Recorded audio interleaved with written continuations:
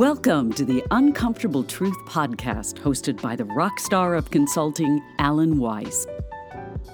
Be prepared to have your beliefs challenged and your behaviors questioned.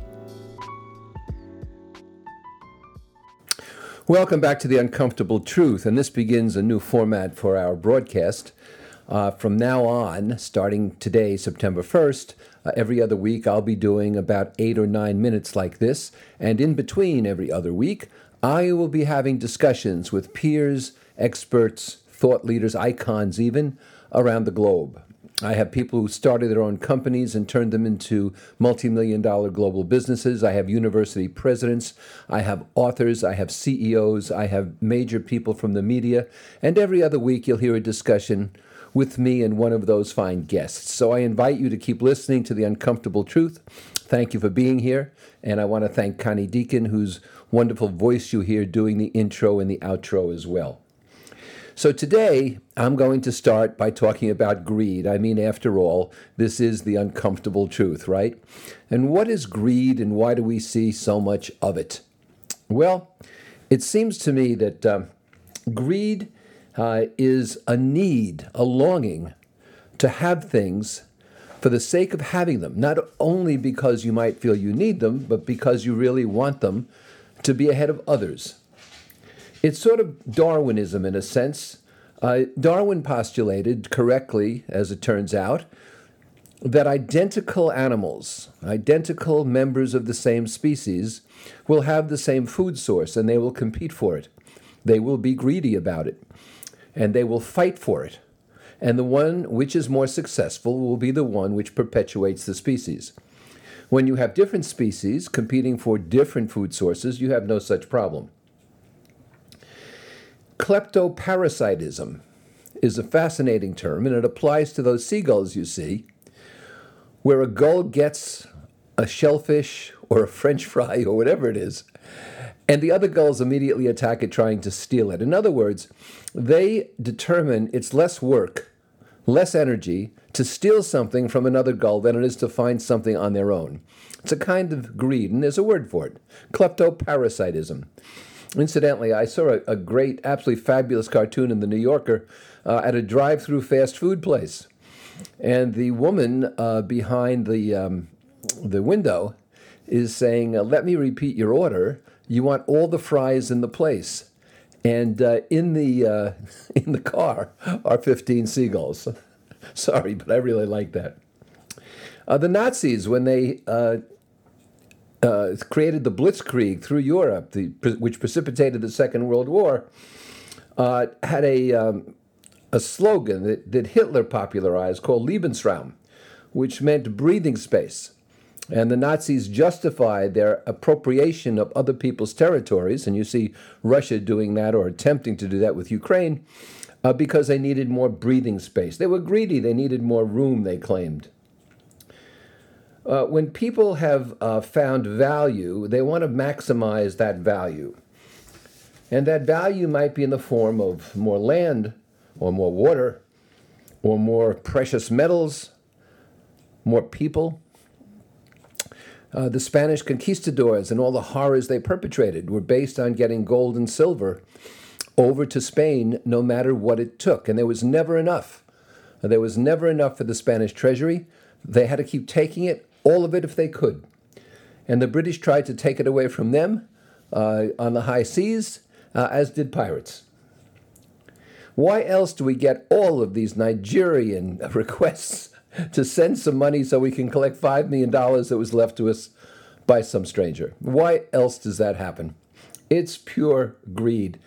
When I actually wrote back to one of these people and said, why do you take such pride in being a thief? He actually quoted Napoleon Hill to me and stuff from Think and Grow Rich. And of course, Napoleon Hill was the biggest con man of all time. I've spoken of that before.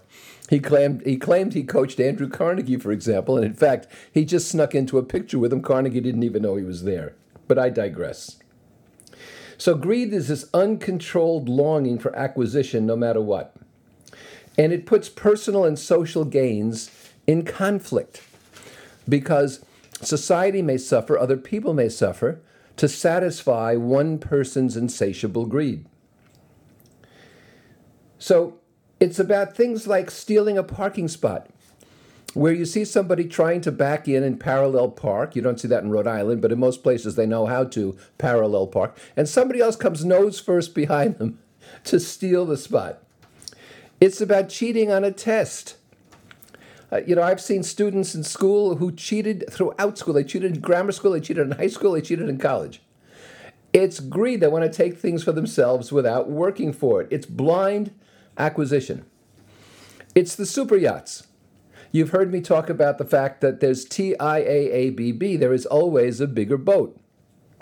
And whether it's Paul Allen or the Sultan of Brunei, or no matter who it is, they always want the biggest boat. We just came back from Nantucket, and we saw $20 million yachts. What do you do with that? Why do you need that? Why do you need to pay an executive $190 million in a public company when you can get somebody for $40 million who could run it just as well, if not better? Not that $40 million is chopped liver. Why do people line up, even going over borders into other states, to buy lottery tickets? Because the lottery is at $980 million, but when the lottery is only at $3 million, they don't line up, as though $3 million wouldn't change their lives as well. And so you have people who are either climbing to power or clinging to power. And no matter what your politics, Donald Trump was a greedy guy. He tells lies. He circumvents the truth. He makes false claims. He's got confidential documents in his place at Mar-a-Lago that had to be retrieved with a search warrant. And so this is a form of greed as well, high selfishness. It's the theft of things. And when I say theft, it's not just money. It can be time and resources and intellectual property. There was a guy here in New England who stole my website pages, page for page, word for word, letter for letter. Just put his name in where my name appeared. My attorney said it was the worst case of plagiarism he'd ever seen in his career.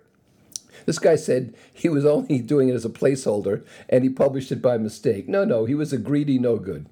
Refusing to share is a kind of greed. I've seen people who get very successful, and they know what lack of success is. They become successful, they should appreciate it.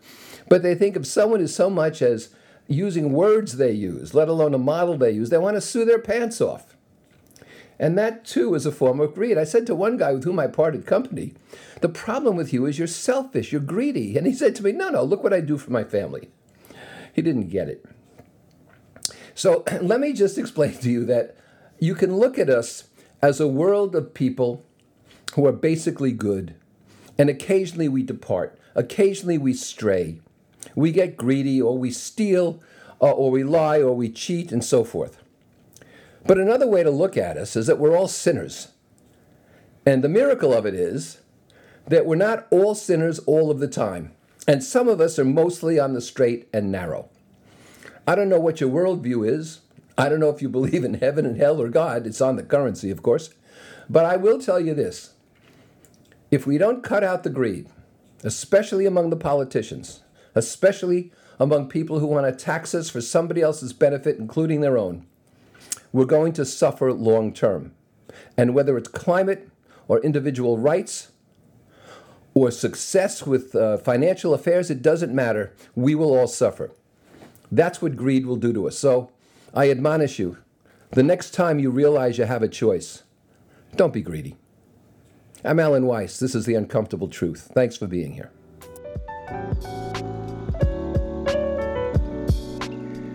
You've been listening to The Uncomfortable Truth with Alan Weiss. For free access to Alan's newsletters, audio and video resources, and for information about his global events and coaching communities, please visit alanweiss.com. Thanks for listening. Keep the faith.